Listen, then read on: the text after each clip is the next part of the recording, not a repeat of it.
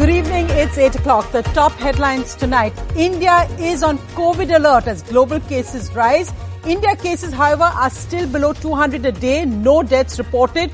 But today, practice drills carried out in COVID hospitals across the country. The health minister at a Delhi hospital says we're leaving nothing to chance. Delhi is colder than Nainital today in the hills as North India shivers. The cold wave and dense fog will continue tomorrow. However, warmer days are expected from Thursday. Maharashtra's Chief Minister Shinde says in the Assembly, we will take 865 Marathi-speaking villages from Karnataka. The Maharashtra Assembly passes a resolution. The Karnataka says Maharashtra is upping the aggression as two Chief Ministers spar over the border dispute.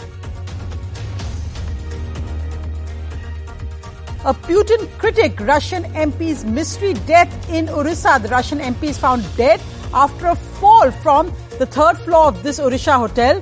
Of a group of 4 Russians in this hotel, 2 are now dead in 4 days. Interestingly, another Putin critic also died a few months ago in Russia in a fall. The Russian embassy says we are aware of the deaths. Our son is getting married in 2 weeks. An illegal malified arrest. Chanda and Deepak Kochar appeal in the Bombay High Court against the CBI's arresting them. The Bombay High Court refuses their plea for an urgent hearing. The next hearing is on the 2nd of January.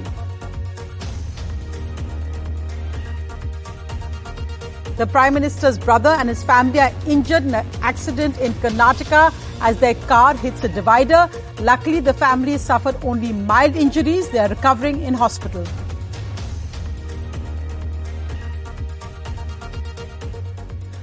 On the day the last rites were held for young actress Tunisha, fresh CCTV footage shows that Shizan, who is currently in custody, rushing Tunisha to the hospital, trying to save her.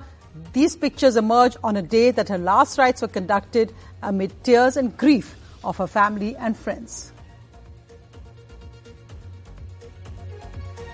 Unbelievable visuals of this leopard on the loose in Assam attacking vehicles.